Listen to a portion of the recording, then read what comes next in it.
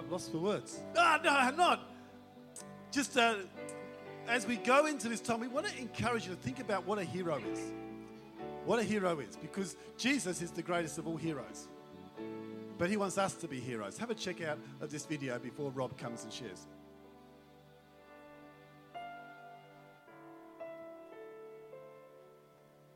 You and I can't control where we are born. But what if things had been different for you? What if, instead of living in the richest nation on earth, you were born in one of the poorest, a place like this? A place that didn't have access to clean drinking water? A place where hopes and dreams died with drought? Where no matter how hard you worked, you couldn't grow enough food to keep your family from starving? What if you were born into a country where 17% of all children would die before they reach the age of 5? A country where conditions were so poor that the average life expectancy was 41 years old. A place where the closest medical doctor was more than 60 miles away. A place without roads, electricity, running water, hospitals. What if the roles were reversed and you were born, by a sheer accident of longitude and latitude, to be born here? Wouldn't you be praying that someone across the globe would see your condition and do something to help? Wouldn't you be praying that someone who had the courage and resources to do something to help would? What if you are that person? What if you could be the one to bring clean drinking water to a thirsty land? What if you could build irrigation systems that would allow farmers to grow enough food so that no one has to starve? What if you could make land that was dry fertile again and give a sense of hope and purpose to a whole village?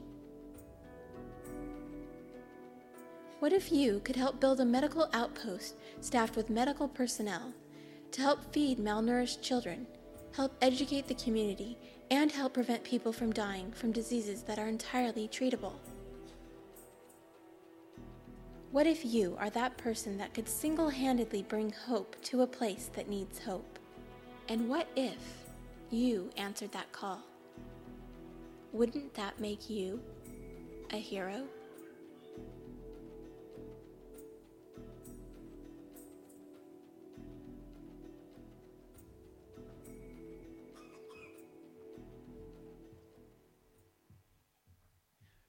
Hi there everyone, great to be here this morning, good to see you. So this weekend, Global Action Weekend, we are here because we're partnering with others who are heroes. So want to think about heroes, we're partnering with them who are heroes. We also do have some heroes in amongst us. So we have some heroes external to us that we're partnering with, and we also have some hero people that are involved in doing things beyond the church that are heroes. And we're all considering the call to each one of us as to how we might step up and with courage and purpose for the benefit of others.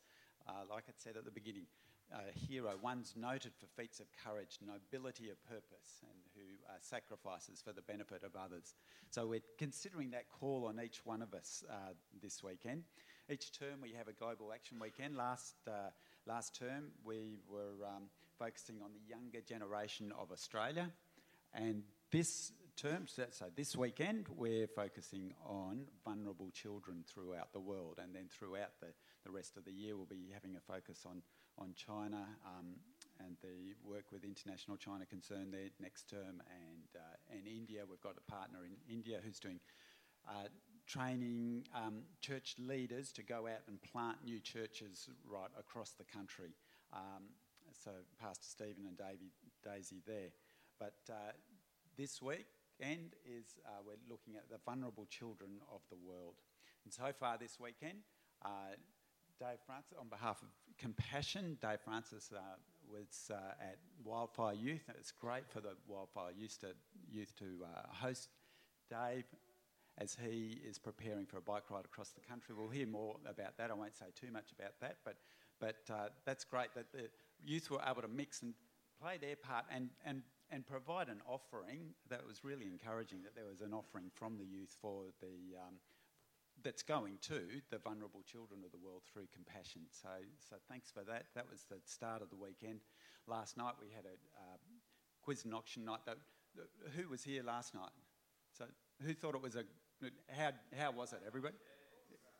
It was fantastic. I thought it was fantastic, and we're all contributing to the vulnerable children of the world, hearing about it, supporting it, encouraging Dave in it, and considering our place in it. So that's great, and we'll hear more about that. So I won't say too much about compassion, but because we'll be hearing more about that. Tonight we'll continue our Global Action Weekend. We've got, as we gather together straight after the By the Book, where we're meeting together at 5 o'clock with Richard McAllister speaking, and then after that, at 6 o'clock, we're meeting for an hour once again to support those who are the heroes, support the external partners that we partner with, lifting them up before the Lord. We are partnering with and supporting those who are within the church who are doing things outside of the church. So there are various people, and it's good. Please keep on letting us know what you're doing. There's Dave, there's Taylor Kennedy going to China next month, and so various people doing different things. So Cora's going to be having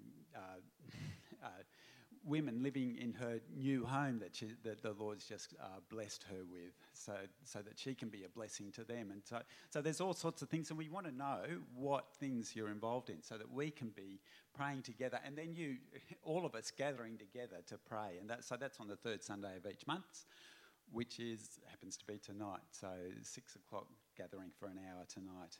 So I look forward to seeing you then. But right now, I'd like to introduce to you another couple who are heroes. And if you noticed as you came in the church, if you looked behind you as you came through the doors, so there's a display there with a flag. It's red, yellow and black with a crane in the middle. So do you know which country that is? Anybody? Uganda, thank you. Rightio. So we are partners with a couple in Uganda. So many of you, if you've been around for a long time, many of you will already be aware of Sam and Evia Katalia that we support in Uganda. We've been supporting them for about 15 years, and they. So for those of you who are newer to the church, that like Sam did come and visit us a few years ago. So some of you might be newer to the church and didn't actually get to meet him, and what a privilege it was to meet him. And some of us have been over to Uganda to meet. And they run a children's home where they're setting children up for life, children who they might be orphans, they might have a parent that can't provide for them. And they provide accommodation in a loving, nurturing environment. They provide education and vocational training. So setting them up for life, for what they can do once they're adults, once they're grown up. And they also run a church and a health centre on their property there. They started off, when we first started with them, they started with a lot of primary school education, so that sort of age of children. And then as those kids have grown up, they've met with challenges, as now they've got a wide range of age of children, and some of them didn't start school until late, so some of them are still trying to finish their school at 25 years old or up to 27 years old, and some of them are doing vocational training. So some of them are still with them in the children's home, even at that age. So they've got this wide disparity of age. So they've got changing challenges that they're having to cope with as the years have gone on. So now they're having to. We're going to be meeting Sam and Eva on a video in a minute. So just to put you in the picture of what they're speaking about, they're having to put the children, partly because of government regulations telling them what to do, but because of the practical challenges as well. They're having to look at building new housing so that the girls and the boys will be separate, because as they've gone into teenage years and beyond, they've been various challenges, as you can imagine, with that. So they're having to separate the boys and the girls into separate accommodation, and they're also having to make separate younger and older accommodations for them. Already, earlier in the year, our church, through funds that were already in the Global Vision account, we gave $5,000 to them to build the boys' accommodation so that they were able to to meet that challenge. They've still got further to go on the project, but that's probably enough said to be able to fill you in to meet Sam and Eva on the video. So let's meet them.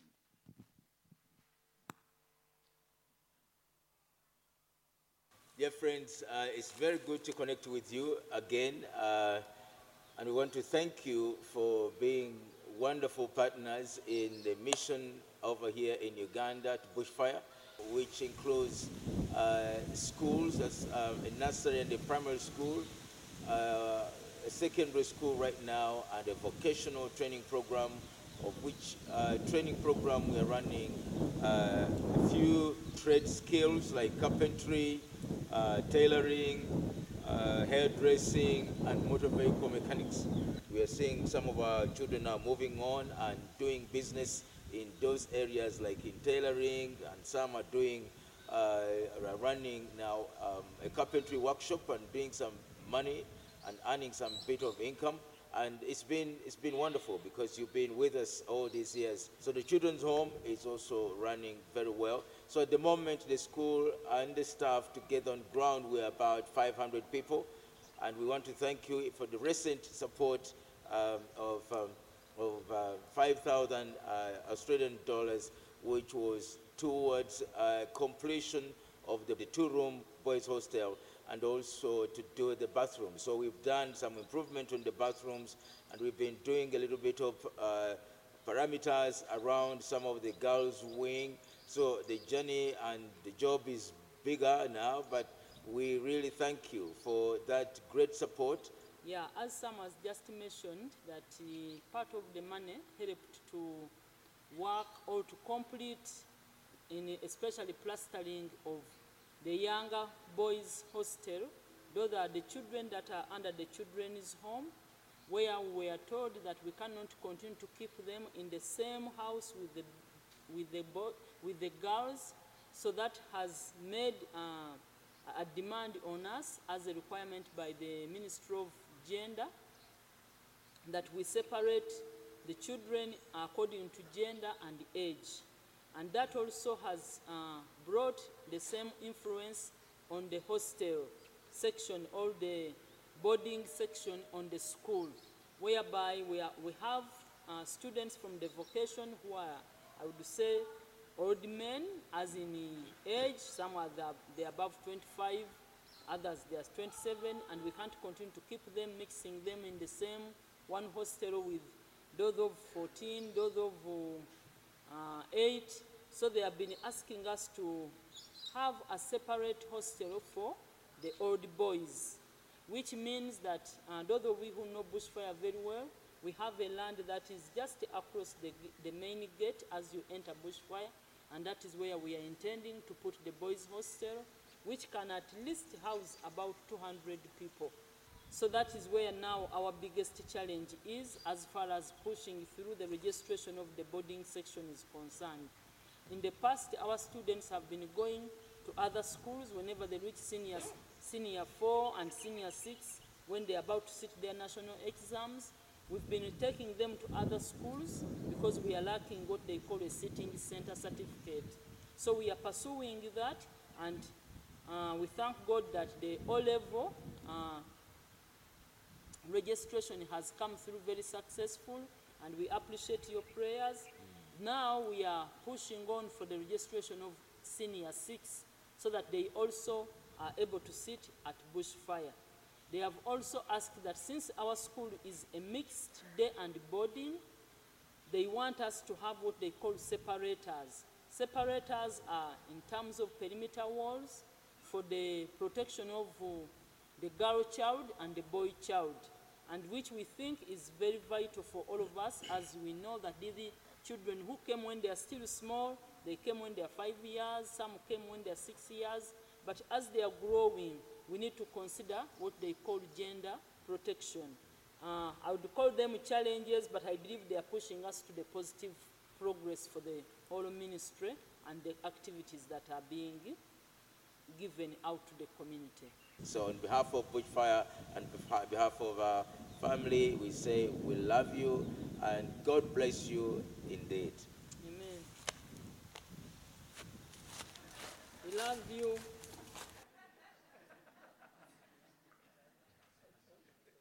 Right, yeah. So this year in Global Vision, we've got faith promise that lots of us within the church are promising by faith to put in what we feel is on our heart is God is leading us to give and over and beyond our tithes.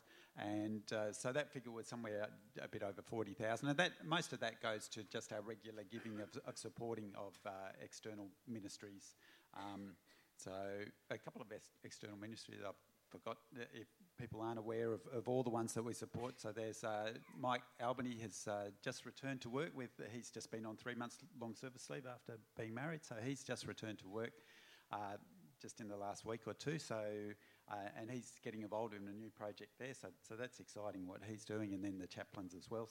So with all the external partners, most of our faith promise is going towards just that regular support. So then throughout the year, we're doing some extra fundraising where there are special needs so that we can give in and bless to others. And so with the need for this new accommodation for the older boys, now they've done the younger boys and they've got the girls, and now they need this accommodation for the older boys. So we're wanting to give into that as to at least partly fund. We're looking to raise $5,000 as a special appeal.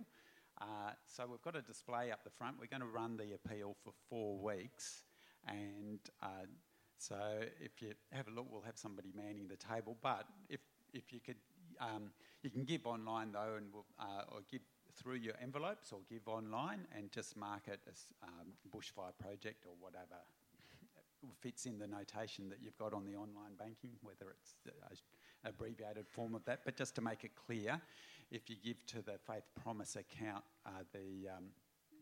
rather than the general account for the church.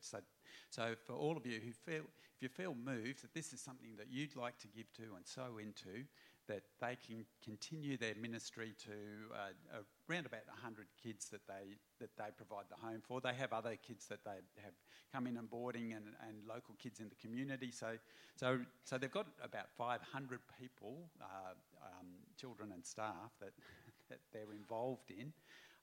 So about 100 kids where they're actually providing that loving, nurturing home for them. So for them to continue that, the next 4 weeks we'll have the display out there, and we'll be running that appeal, and we'll be seeing the incremental how it's going from week to week as the sand gradually fills up the jar there. So thank you.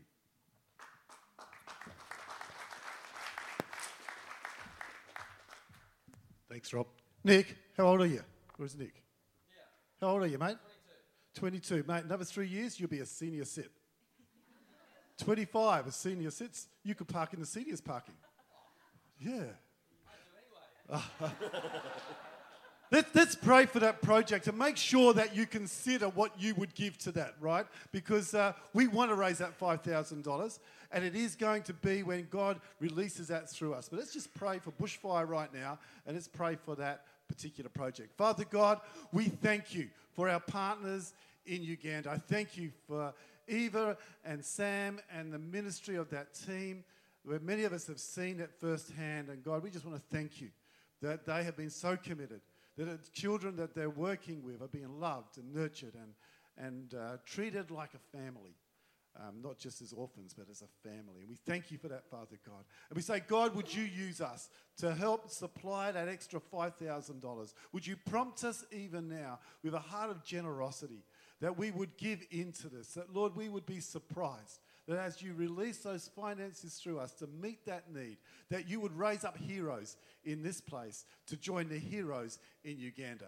We would pray this in Jesus' name. Amen. Now I want you to stand up just for a couple of minutes because you had lots of talking and we've got some more coming. Stand up and do a Superman high five to someone next to you because you're all heroes. So Superman high five.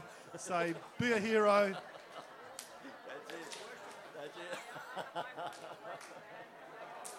Okay, now I'm going to get, you can sit down now, you've had a bit of energy. I'm going to ask Rod Olson and Dave Francis to come up. Rod is the church relations person for Compassion here in WA. A good friend of the church here. He's been on Sunshine Radio in the past. And we've asked Rod to come and just share not just about compassion, but his heart and the heart that is God's heart, I believe. But before he does that, we're going to ask if he would just do a bit of an interview with Dave so you can know what Dave's up to. And Rod would be a good person to do it because he's also been on push bikes as well. So can I just pray for you? Then you can interview Dave and then get on with your message. So Father God, thank you for Rod being here today. Thank you for his heart. Thank you for the heart of compassion. That God, it really is your heart. And as we share today and we hear that, we would be prompted by you. Thanks for Dave and his energy and excitement that he's got and his plan to raise finances for those kids in poverty, those kids in need. Thank you for him, Lord. Continue to inspire us with these stories in Jesus' name. Amen.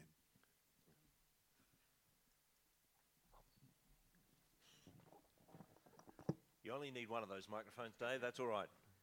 Have a seat. Now, I get the opportunity to interview Dave, and most of you would know him. Most of you were here at the quiz night last night, but for those especially who weren't here, what is it you're about to do? In 3 months from Friday at about 9:30 in the morning, we're going to leave Cottesloe and we're going to head all the way to Newcastle over about probably 32 days with a little bit of rest day in between. So you're saying we're going to go there, but how are we actually getting there? Oh, sorry, I forgot that very important point. Are you trying to block that from your mind? I'm trying to forget about it at the moment. This is a very nice and comfy seat compared to what I was sitting on yesterday, which is about a third this size. Yes, it's push bikes all the way, unfortunately. So, or I suppose fortunately, because we love it, but yeah. So why bikes? What has caused you to say, I'm going to ride a bike across the country? I suppose it started probably about 6 or 7 years ago. This crazy man came into my life and he said, I've ridden a few times. By the way, he's pretty humble. He's already been across the country about 4 or 5 times on his bike, and he tells me one in each decade of his life, except for the first one, I think. Yeah, so. Something like that. He's done about 4 or 5 times. So I saw Rodney, and I suppose it inspired me. So back then we were doing Albany to Perth. So I think I've been on 5. I should have been on 6, but I did my Achilles just prior to 1, which I'm sure you all know. So yeah, and it was just, I suppose, really getting the word out, as we have been sponsoring a child through Compassion out of wedlock was our first child. So about 6 months prior, we were just engaged and that stuff. So little Sin John, back in the day, that's what he used to look like. He's about 7 foot tall now. So yeah, so he's an amazing young fella, and he's actually been through the whole program. So when Rodney started bringing, I suppose, the whole idea of Compassion to the church, which was Thornley back at that stage, I thought, hey, I've got to get on this. I work for Cadbury, so I need to lose a bit of weight as well. So it seemed like a really good opportunity to mix 2 passions at the same time. Does it seem odd to you? Like, we hear about people who are wanting to, and I know the theme is about transforming lives. What really counts is that lives transformed. Does it seem odd to you in any way that it's not just the preachers or the missionaries, but it's actually people that can ride a bike that can be a part of that? Do you see yourself as someone who's transforming lives through that? I suppose I didn't initially, but I suppose especially with something like this, people say, why? Is the obvious question, right? Well, why would you? So I used to question, we live in the hills, and as Rob and Mike Reed know, who are my training buddies and have been amazing, so I hate hills on bikes, and I live in the hills, right? So it seems pretty silly. So I suppose from that point, but so I'm a sales rep, so a lot of people, I get to talk to a lot of people, and the conversations I've had from riding a bike, and they said Newcastle has just been amazing, which obviously then actually sort of gives me a vehicle or mechanic to be able to talk more about the reason why we're doing it, which is amazing. And the response last night was just absolutely fantastic. But even from my work colleagues, people I meet, and on the street from Albany, a lady 2 years ago from Narrogin, she said, "What are you guys doing in that real tight stuff?" She was talking Lycra, Kath, by the way. And so I suppose it gave us a really awesome opportunity. We've had sort of truck drivers along the way stop us. They weren't honking their horns at us. They were saying, "Why are you doing this?" So, and they'd dip out of their hard-earned $20 in the middle of nowhere. So it's pretty cool from that point. I'm a country boy, and this, I've done the Nullarbor any number of different ways. So bike's not one I've done. So that's another episode, I suppose. So. Now, this ride is actually raising funds for highly vulnerable children, and Rob was touching on the fact that the church has a heart for vulnerable children, and these are the kids in Compassion who are not just being sponsored because they're in extreme poverty, but at even greater risk. Is there something there that really tugs at the heartstrings for you? I suppose sort of two things. I just want to read just a very quick little last thing from our first sponsor child, Sin John, who's about 25 now. And this is his last letter. So you get, when you have a sponsored child, they write back to you. At the beginning, it's a bit interesting because it's their grandparents or whoever's around, because they obviously haven't been to school even if they're 8 or 9. So that's what gets them in there. But this is what he wrote, and it says, "Again, thank you so much. I will be keeping you in my heart as we end this relationship. My grandmother was very sad to say that we're leaving the project, but I will also pray that you will find another child to sponsor." So it's I suppose from that point, it really, really shows the fact is he knows the worth of it. He's been through it. He knows the worth of it. He wants us, and I would encourage other people to do the same. So, and I've forgotten the original question. but I was thinking about, particularly yes. those highly vulnerable children. And so I suppose with that, I'm exposed to, obviously, through the Compassion Network, and I suppose a few things like that stuff. And I've got 3 kids, but I've got a daughter, okay? And as most dads, their daughter is pretty precious to them, right? And I suppose I saw a video of these young daughters and, the exploitation. And I'm not normally emotional, but it sort of, I saw my daughter and I went, I wouldn't want that to happen to my daughter. And so, that's it. I think often when it comes closer to home, we can start seeing something very different. Actually, I was mentioning to you the other day, Dave, that I at a church I was at, I showed them, the Road Safety Commission ad that's out at the moment, and they say to the guy, 161 people have been killed on the roads last year. What's a more acceptable number? And he says 70. And then he says, this is what 70 looks like, and the family walks around the corner.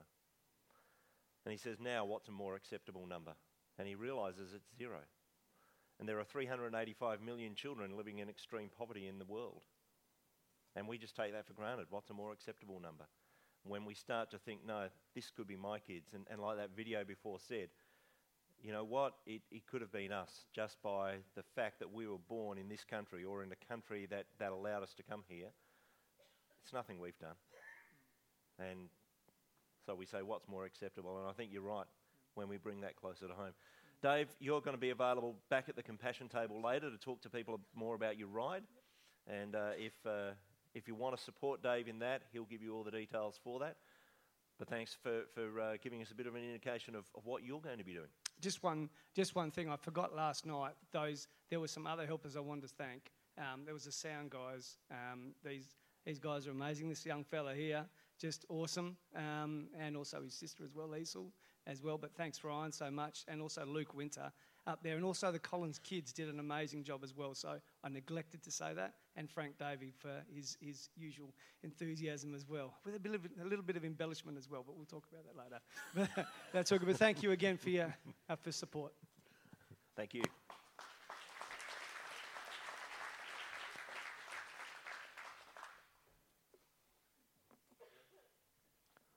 Well, now we get to have a bit of a chat, and that's cool.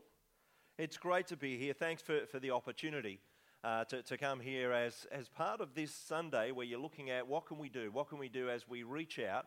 What can we do when we, by just an accident of birth, get to live in this wonderful country where other people are living in countries where just by accident of birth, of where they're born, they don't have that opportunity? And I love this theme that you have at the moment of saying what really counts. What really counts is lives transformed. And the fact is that one of the most amazing things about being a follower of Christ is not only does Jesus want to transform our lives, but he decides to use us to help transform the lives of others. That just consistently boggles my mind. Because I don't know about you, but I know how many times I muck it up. I know how many times I get it wrong. And it's like, Jesus, why do you want to use me? I'm going to get it wrong. But he decides, no, I want to work through the people that have decided to follow me. I want to work through those who call themselves Christ followers. And so we are part of the opportunity to transform the lives of others. And I just think that is an incredible privilege that I do not want to let go. So I want to talk about some of that transformation today. The transforming power of real hope is something that won't just change a person's behavior, but it will change their eternity. And that kind of hope is a hope that is more powerful than poverty. And that's what we're talking about today, a hope that is more powerful than poverty. But the interesting thing is, on most compassion material that you see, you'll see that it says that we're releasing children from poverty in Jesus' name.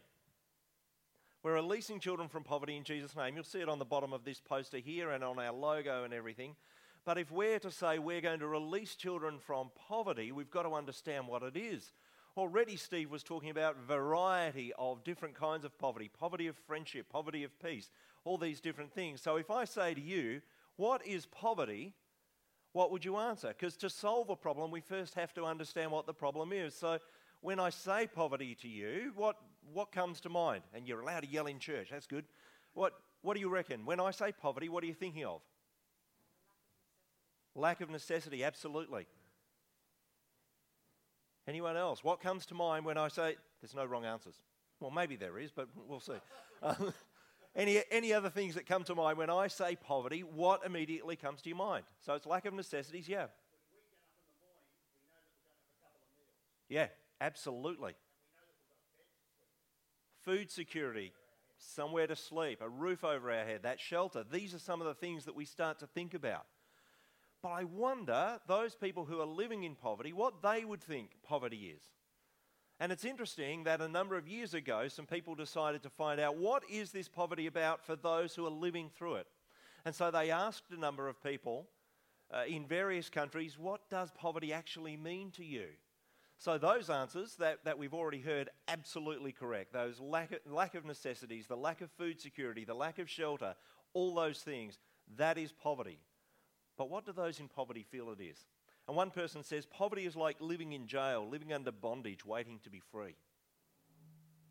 Another person says, poverty is lack of freedom, enslaved by crushing daily burden, by depression and a fear of what the future will bring. Can you imagine living life like that, where constantly you're in fear of what the future will bring?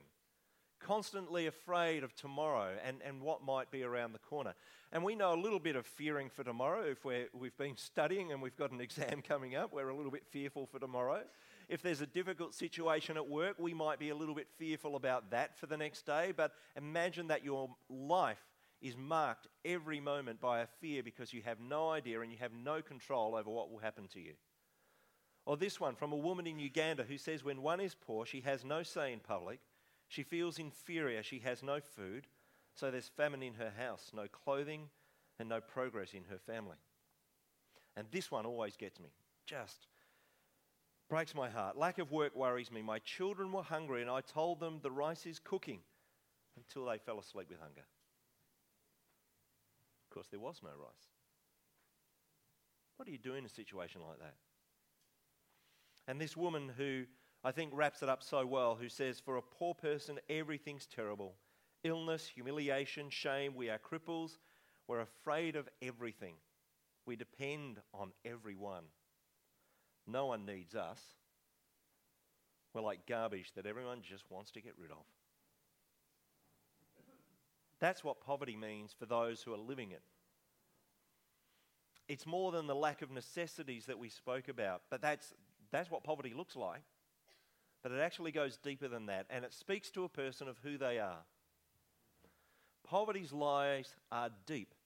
And when people are trying to formulate what does poverty look like, there's been a number of people that have come out with different descriptions of it. One team of people said it's actually a breakdown in 4 essential relationships. It's a breakdown, first and foremost, in our relationship with God. It's then a breakdown in relationship with ourselves, how we think about ourselves. And you saw that in some of those responses, a breakdown in how we feel about ourselves. I'm worthless. I'm garbage. Everything around me is garbage. Everything around me is broken, so I must be broken and I must be garbage too. That's how they feel. A breakdown in relationship with others. Like that woman said, no one wants us. There's no relationship there. We're just in the way. People want to get rid of us. And a breakdown with the rest of creation, with the things that God has given us to steward. That's what poverty looks like. But have you noticed something interesting there? When we look at that definition of poverty, we start to see something very interesting. We start to see that describes a lot of people in our own community. There's a breakdown in relationship with God. They don't know who God is, and that leads to a breakdown in relationship with self. So whilst in those countries where there is economic poverty, there's this I am worthless, no one wants me, everyone wants to get rid of me. Here in Australia, it's I'm entitled. I should be able to do what I want to do. And that's not a correct idea of self either. And that's because there's no connection to God. There's breakdown in relationships with others. We see it all the time. This constant breakdown in relationships, the way that we interact with others, and the way that we treat the things that God has given us to steward, the rest of creation. There's poverty right round the corner. We're specifically speaking today about those who are living in economic poverty, but please understand, just as Steve was saying, there's a lot of different kinds of poverty. Someone else said, poverty is a condition characterized by the deprivation of basic human needs, the denial of opportunities, and the deficiency of internal assets that prevent a person from realizing their basic God-given potential. And I know it's early on a Sunday morning, you can't wrap your head around that all that quickly, so I'll read it once more. Poverty is a condition characterized by the deprivation of basic human needs, the denial of opportunities, and the deficiency of internal assets that prevent a person from realizing their basic God-given potential. Well, let's break it down a little bit further. It's essentially a lack of options which results in a lack of hope. That's what we saw in those statements from people living in poverty. That's what poverty says to them. We serve a God who says, you are precious, you are made in my image, this is the person that you are. I see you through the death of my son and you are worthy. And poverty says, you're not worthy, you're not worth anything at all. How can we accept that? You know what? I think that as followers of Jesus Christ, we've got to take on the word unacceptable a little bit more. We need to call things out as unacceptable. The problem with that is we're then responsible to act on that. Because if we say those things are unacceptable, if we say poverty is unacceptable, but we refuse to act, we're saying it's unacceptable by our words, but we're saying it's acceptable by our actions. And I'm glad that I'm here in a church where it's very obvious that you're a church of action, that you're saying we want to do this, we want to do that, we want to minister to these people. So this is not a message of condemnation, but this is something where we have to look at ourselves once again and say, am I accepting the fact that all these children are in poverty? No, I think it's unacceptable. Therefore, I'm responsible to do something for it. Let's have a look at the scriptures. Let's look at 1 Peter 1, 3-9. And it said, blessed be the God and Father of our Lord Jesus Christ. According to his great mercy, he has caused us to be born again to a living hope through the resurrection of Jesus Christ from the dead, to an inheritance that is imperishable, undefiled and unfading, kept in heaven for you, who by God's power are being guarded through faith for a salvation ready to be revealed in the last time. In this you rejoice, though now for a little while, if necessary, you have been grieved by various trials, so that the tested genuineness of your faith, more precious than gold that perishes though it is tested by fire, may be found to result in praise and glory and honor at the revelation of Jesus Christ. Though you have not seen him, you love him. Though you do not now see him, you believe in him, and rejoice with joy that is inexpressible and filled with glory, obtaining the outcome of your faith, the salvation of your souls. That's such a powerful piece of scripture because it talks about a living hope. And I believe that that's a hope that is more powerful than poverty. You see, when we say from Compassion that we're bringing a hope more powerful than poverty, we're not saying that's compassion. We're talking about what Jesus brings us in this living hope. That's the hope that is more powerful than poverty. We are born again to a hope that is absolutely alive. The hope that we as followers of Jesus have is a hope that keeps us alive. It supports us, it motivates us, it drives us forward. It's our motivating force. It's a hope that invigorates us. It spurs us on to action. It causes us to act in ways that we otherwise wouldn't. And of course, it comes through the resurrection of Jesus Christ from the dead. It comes with an inheritance. This is what we see in this passage about this living hope. It comes with an inheritance that is imperishable. It's undefiled, it's unfading, it's kept in heaven for you. That's an amazing hope. When we look at the rest of the world around us, when we look at our own communities, when we look across the globe at those people living in economic poverty, isn't that the kind of hope that they need? Isn't that the kind of hope that people require, that living hope? The passage says that we're being guarded by God's power through faith for a salvation ready to be revealed in the last time. You see, there's a destination to this hope. It's going somewhere. It's traveling somewhere. There's a destination to living hope. It's our salvation, which we guarantee will be revealed. There's not a lot in life that we can guarantee, but this living hope we can absolutely guarantee. This is what we're brought through the death and resurrection of Jesus Christ. And I find it interesting, the passage talks about this is something in which we rejoice, though for a little while there's going to be trials. So it's saying here that there's going to be trouble along the way. And don't believe the lie that you accept Jesus and then you have this living hope and everything is sunshine and wonderful after that. That's not the case. There's going to be trials. But in fact, this living hope helps us persevere through those trials. This living hope is the thing that says, you know what, at the moment things are tough. At the moment things are not good, but there's a destination to this hope. There's something that is guaranteed for me in the future that I'm moving towards only because of the death and resurrection of Christ. I have a living hope. And this kind of living hope works in us despite our surroundings, despite our trials, despite our circumstances. It's something that is guaranteed for us for eternity. It's a living hope. In writing about a biblical kind of hope, John Piper says, biblical hope is not a mere desire for something good to happen. It's a confident expectation and desire for something good in the future. Biblical hope has moral certainty to it. When the word says hope in God, it doesn't mean cross your fingers. It means, to use the words of William Carey, expect great things from God. So are we a people that expect great things from God? I think 3 people here are expecting great things from God. That's good.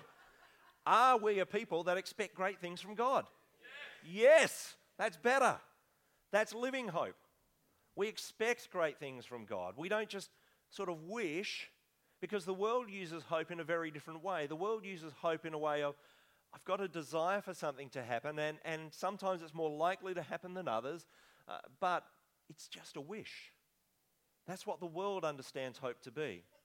So if I say, I hope this year is better than the last, it might be because last year was a real dog, and I can't be guaranteed that this year is better, but that's what I'm hoping for.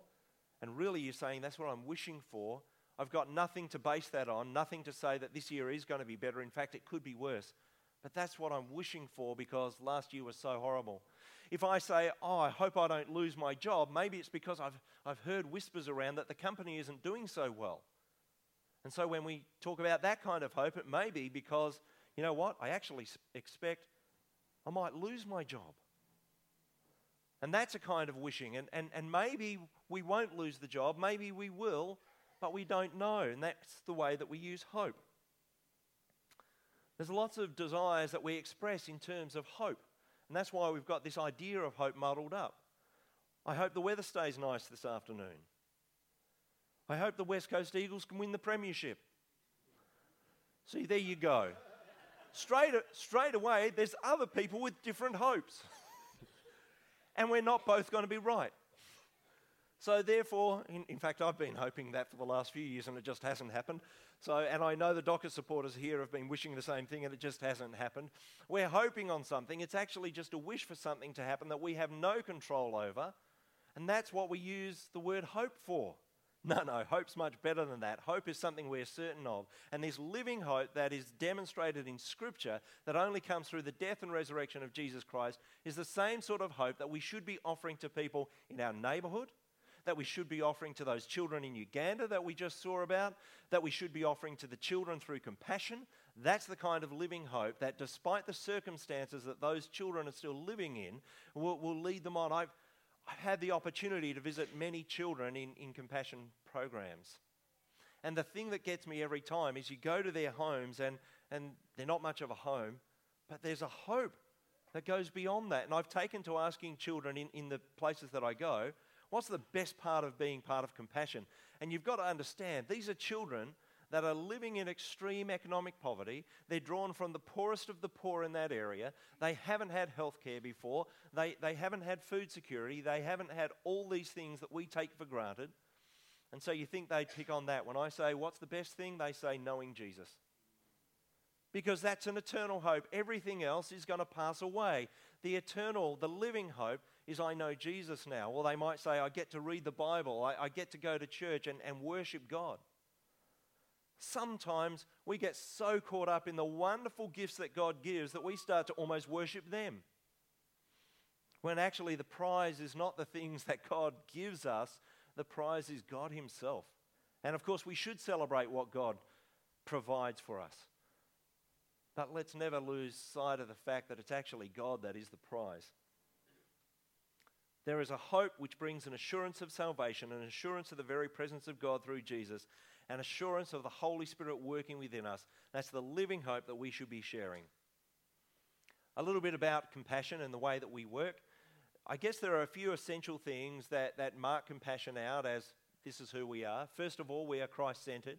We believe that every child should have the opportunity to hear the gospel of Jesus Christ, to have the opportunity to respond to that. We are child-focused.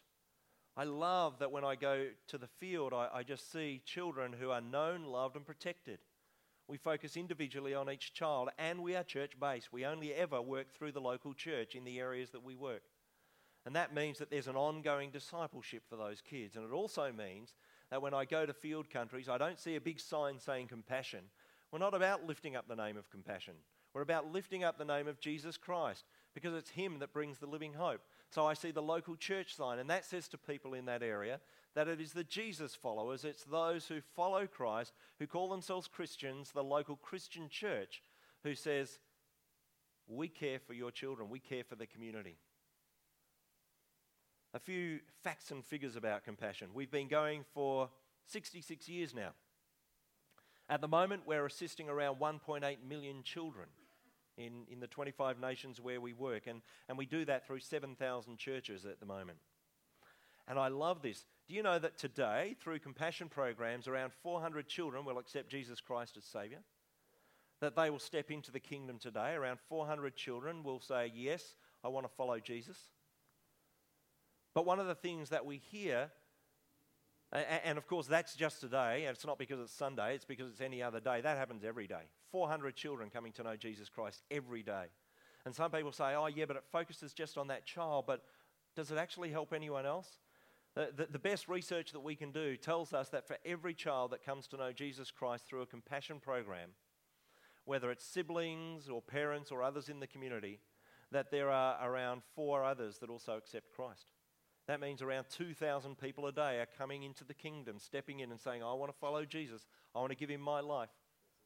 And that is not to lift up the name of compassion. Again, that is to lift up the name of Jesus. We want to glorify Him for what He is doing because He's bringing living hope to these children who otherwise would have no hope. I want to tell you a little bit about one of the children that I've met, Chena. You'll see her on the screen in a moment with her mum, Christita, and she's one of the children that our family sponsors. And I met Chena and Christita a couple of years back when I went to the Philippines. And they invited me to go to their home, and so I went to their home, and when I say home, of course, we have images of what that might look like. For them, it's a room about 3 metres by 3 metres. And there's not a lot in there. There's a bunk bed and a few belongings, and that's where 9 of their extended family live. But there's a hope there. I had the opportunity to go there and to pray with them. And you know what? When I look at Sheena and the other children that we sponsor, I think of my own kids, just as Dave was saying before. And I am absolutely convinced that the most loving thing I've ever done for our 2 children, for Emily and James, is to put them in a position where they get to accept Jesus Christ as Lord and Saviour, where they are set up with a living hope for eternity. That's the most loving thing I could ever do for my 2 children. And I'm so privileged to have at different times baptised both of our kids and to know that they are serving the Lord. And that's the most loving thing that I could ever provide for them. But I wouldn't be much of a dad if I didn't also put food on the table, if I didn't provide an education, if I didn't provide healthcare and all those other things that kids need. And that's what we want for Sheena. The most loving thing we can do for Sheena is to place her somewhere that she gets to know who Jesus is. And she's part of a loving church that will lead her on that journey towards salvation. But she also needs healthcare and education and all those things, and that's what we provide. I want you to take a couple of minutes now to go on a bit of a journey with another young girl from the Philippines. I want you to watch a video that will just let you see into the life of a child being helped through compassion.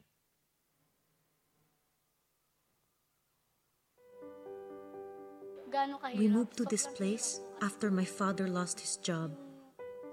I live here with my family, my mom and dad, and all my brothers. I am the only daughter. Our home is built over a very dirty river, and when the storms happen, our home floods with water and garbage. This is a scary place when it gets dark. People get drunk and fight all the time.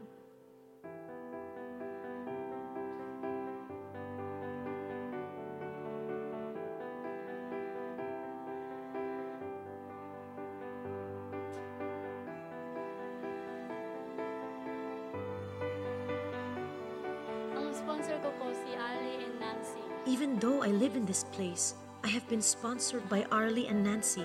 I call them Mom and Dad. Mom and Dad. Although we are countries apart, I know they chose me. They tell me, Eunice, we remember you. We love you. You are like our own daughter. Because of my sponsors, I had the opportunity to go to the Compassion program at the church in my neighborhood. For all these years, my sponsors and my church have helped me to receive better food and medicine. With the help of my sponsors, I will be able to work to help my own family. When I was 9, my compassion teacher shared Jesus with us, and that's when I accepted Christ. Even though I am poor, He has provided my church. He gave me sponsors who love me. God will never leave us. I want to share everything I have learned with kids who are like me. I want them to feel the joy of having a sponsor, to get a letter that says, I love you. You are special to me. With the help of our sponsors, we can grow up and finish our studies and learn how to live our faith in Jesus. I want to serve the Lord, and I won't stop serving Him because He does not stop loving me. There are children around the world waiting for a sponsor like you. Release a child from poverty in Jesus' name. Of course, it's all very well in theory, but practically, can we actually end extreme poverty? Or is this a problem that's too big? Is that what is stopping us from stepping out and making a difference? Can we end it? Will it ever be possible? Do we actually believe that we serve a God that is big enough to end extreme poverty? In 1990, 43% of the population of developing countries lived in extreme poverty. That's 1.9 billion people. By 2000, the proportion was down to a third. By 2010, it was 21% or 1.2 billion people. So in percentage terms, the global poverty rate had been cut in half in 20 years. It's not inevitable that it keeps going that way. We've still got to step up and say we will play our part. But off the back of those figures, 5 years ago, in April 2013, during the spring meeting of the International Financial Institutions in Washington, D.C., the president of the World Bank scrawled 2030 on a piece of paper and he held it up. And he said, this is it. This is the global target to end world poverty. And many economists and experts on global poverty believe that extreme poverty can be wiped out by the year 2030 or even the year 2035. But it's not inevitable. There'll still be poverty and there'll still be need for organisations like Compassion and others, but the worst of it can be over if we choose to act. It can be done. God did not create us to live in poverty. If we want transformed lives and to believe what Jesus says about us, to believe that he loves us, we want to share that with others as well. We want that to go out to the children that we serve. And we need to be the ones who herald and proclaim a hope that is more powerful than poverty. And I've wondered about that figure, that year of 2030, and I've thought by that time I'll be looking at retirement. And by that time, I've wondered maybe I'll have a grandchild or two. My daughter's just been married for over a year. No grandkids on the horizon yet, but by 2030 there might be. And I've wondered about that. And I've thought that maybe at that time one of those grandkids might climb up in my lap and say, "Granddad, is it true that children used to die because they didn't have enough food and they didn't have clothes?" I'll say, "Is it true that they died because of preventable causes?" And I'll say, "Yeah, many millions of them did." And I've also wondered then if that grandchild might say to me, "But Granddad, you helped those children, didn't you?" And if that time comes, I want to be able to say, "Yeah, I helped as many as I could." And my prayer for you today is that you are able to say that also.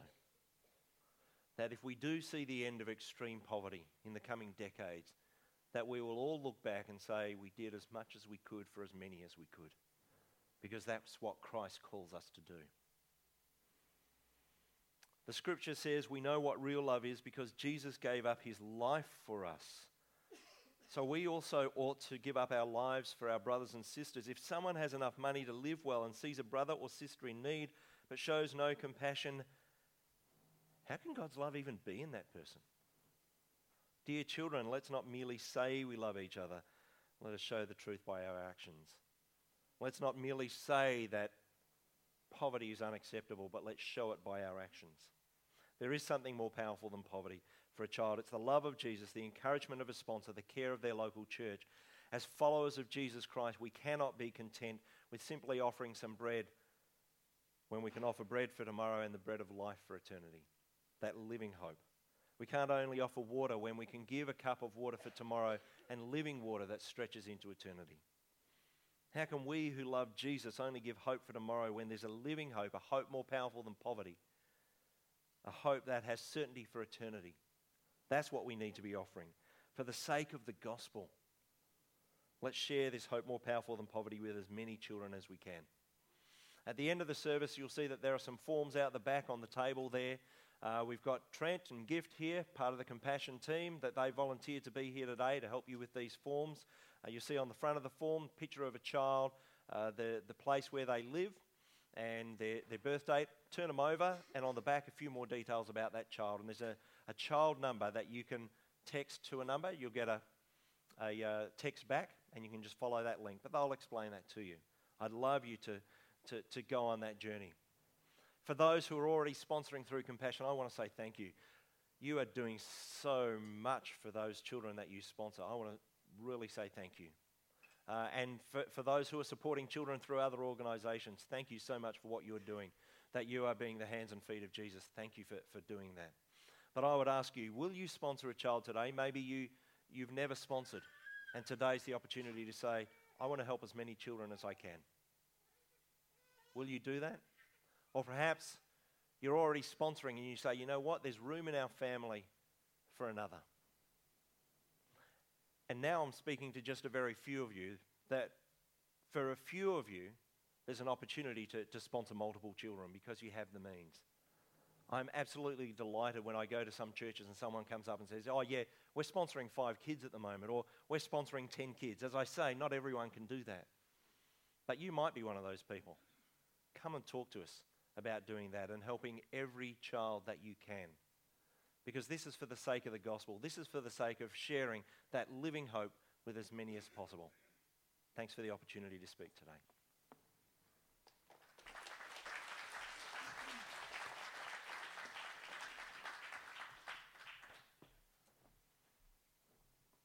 It's a great challenge, isn't it? Before Dave sings, we were going to get Dave to come straight up, but I think it would be really important that we actually have a place to respond. So we're going to get our helpers. If you feel prompted today to give towards the Bushfire Project, where we're helping reduce poverty in bushfire and supporting those kids, and all those kids are, just like what Dave's saying, are coming to know Jesus through that program, and you're part of that. Or if you feel prompted to get a compassion child, then you can do that afterwards. But we're going to take up the offering. If you need an envelope to do a credit card payment or something like that, just put your hand up, and one of our helpers who will grab those things will just run around and give that to you. But as you ponder and as they take up the offering, and think about what Rod's just said, listen to this song of Dave's and allow the Spirit of God move on you as we ponder those thoughts and consider how God would use us to become heroes to see kids discover the hope of Jesus.